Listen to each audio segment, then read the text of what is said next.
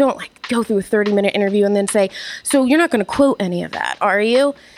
And it's like, that's what I was talking to you for.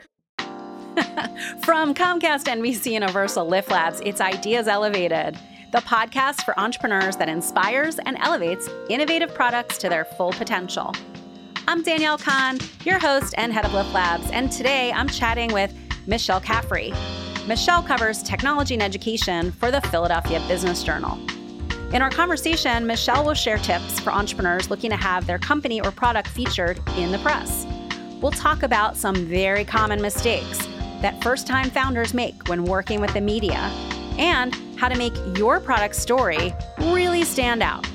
All this and more about how entrepreneurs can establish a great rapport with reporters. Now with Michelle Caffrey on Ideas Elevated.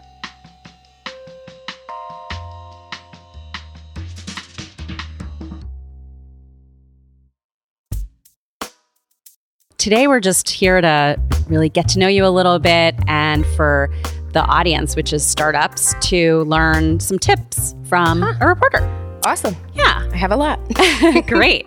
Walk us through your process a little bit of putting together your daily story. Give us a little snapshot of where you get your ideas from. Sure. So a lot of it comes from just events, talking to people, knowing about companies that are launching, raising money. And so it's really about digging into their stories. And people always ask me, what questions do you have to prepare for this interview? What questions are you going to ask me? I don't know. It's kind of like, tell me your story and I'm going to find the questions there. And, it's always kind of about stepping back and looking at the big picture and saying, okay, what is this startup doing? Who are they trying to affect? What's the problem they're trying to solve? And a lot of times, I know startups are told to really start their pitches with the problem first. And I feel like I've mirrored that with my own writing as well, because that draws the reader in right away when they see this problem. You got to get the backstory of the people. I think the most interesting stories I've ever written have really crazy stories, how they came about. I just wrote about a startup called Gen Z. And they're in Philly. It's like a kid's shoe sizing app. Really cool stuff.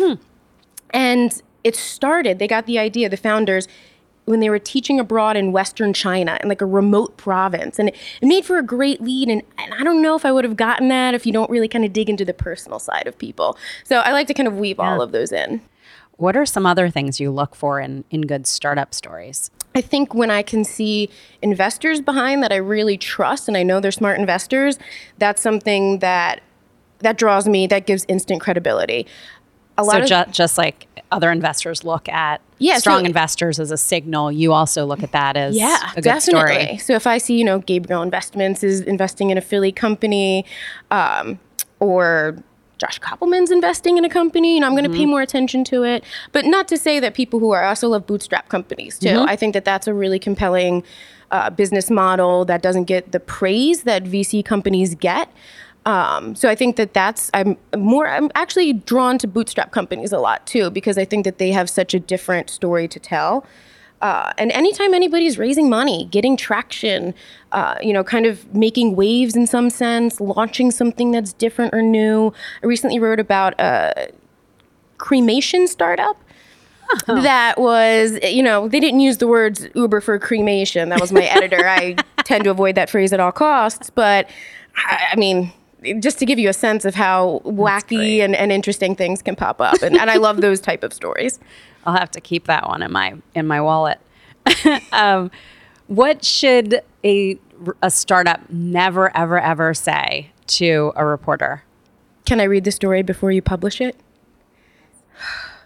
First of all, when I hear that, I think, wow, you've never worked with the media before. You don't know what you're doing. Like, you're this isn't a newbie. your thesis and your MBA, right? And if it's a new startup, I get it. They've never done. I'm totally cool being like, yeah, we just don't do that. No reporters do that. But it's like a jarring question to a reporter. Yeah.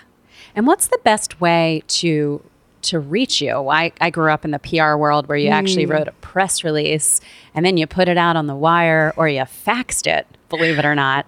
And so I remember getting faxes. What's the best way to reach you? Where do you when people, I'm not asking for your email address, right, but of course. you know, I mean, I think email is the most efficient, especially my work email, because that's just, I do have to check it constantly, and I'm not the best at getting back. So 1 or 2 follow-ups is fine.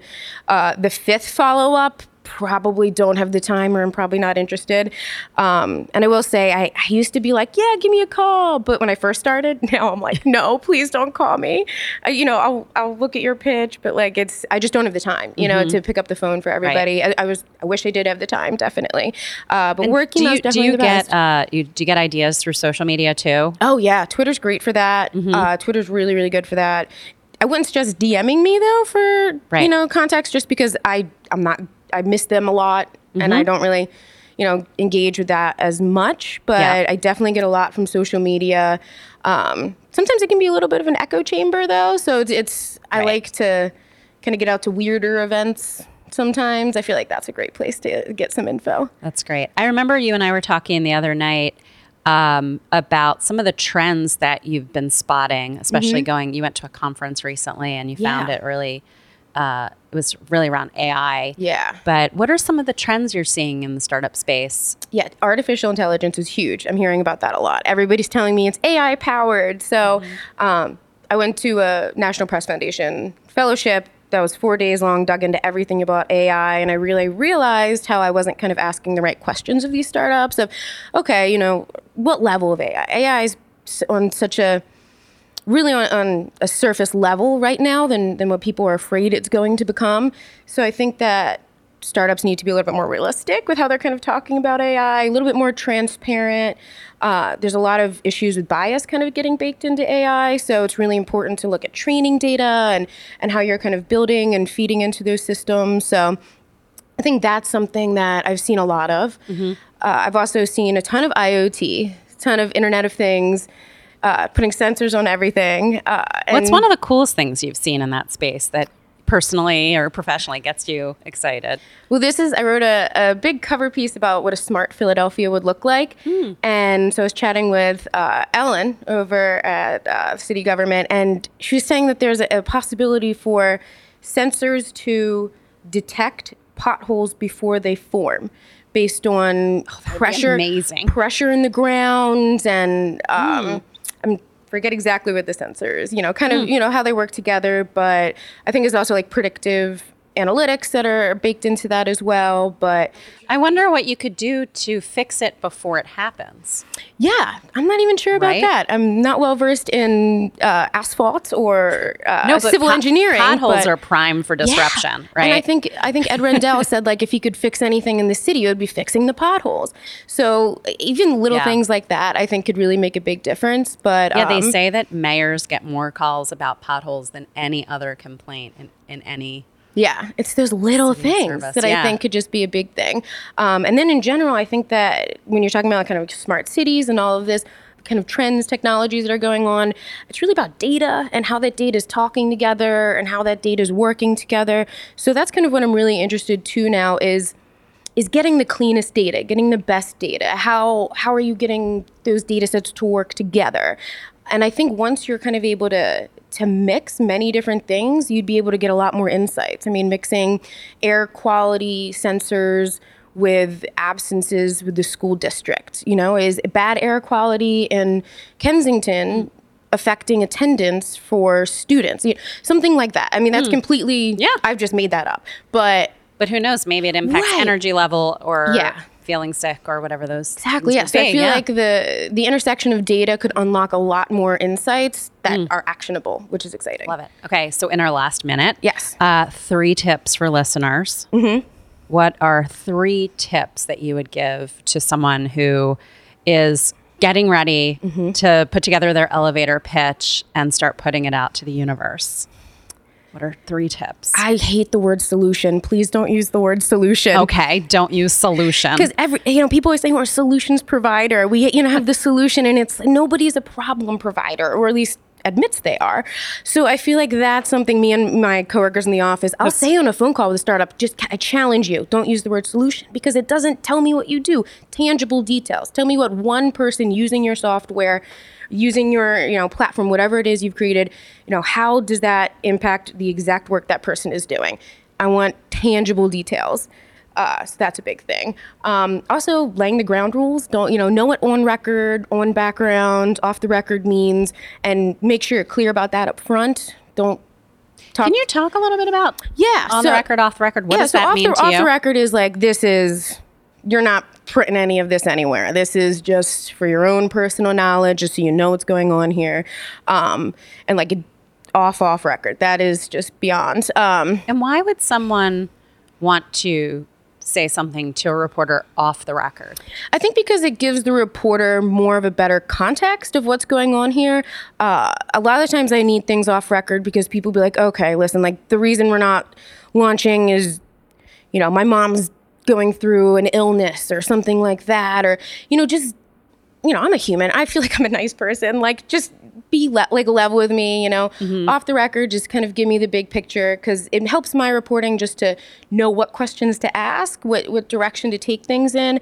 Background's more, I can kind of weave this in as authoritative knowledge. This is more contextual info, not citing anybody told me it, not saying who kind of gave me this info, but it just helps the story have that, more helpful context, really, kind of see what that's about. So that's always really helpful. But the biggest thing is just don't go through a 30-minute interview and then say, so you're not going to quote any of that, are you? Because then it's like, that's what I was talking to you for. So that's always really frustrating. And then I would always say, do your homework first. I think this might be a little bit more applicable to people who do specific marketing roles when it comes to tech and startups is, know what I write about, know what I don't write about. Don't pitch me a guide for consumers for like tech toys for Christmas. Like I'm a we're for businesses. So, I mean, that's just an example, but definitely you got to be able to do your homework and, also look at my work. I know what the cloud is. Don't spend me, don't tell like 10 minutes explaining what the cloud is. And so I think that can just make any interview more efficient. Awesome. All right. So the 3 tips were, don't use jargon, especially the word solution. Yes, please. No, please. That's my personal career. 2 is know on the record, off the record, and be really upfront. Don't waste your time. And the 3rd, do your homework. Do your homework. Know what you're getting into. Michelle Caffrey from the Philadelphia Business Journal. Thank you so much for joining us on Ideas Elevated, the podcast of Comcast, NBC Universal Lift Labs. Thanks. This has been Ideas Elevated from Comcast NBC Universal Lift Labs. Be sure to subscribe to the show and leave us a rating on Apple Podcasts. For more information and to find us on social, head to ComcastNBCULift.com or check out the show notes. This episode was produced and edited in Philadelphia by our partners, Kevin Schmidlin of Q9 Creative and Rec Philly, with original music by Lee Rosevere and theme music by The Last Generation on Film. From Lift Labs, I'm Danielle Kahn. Until next time.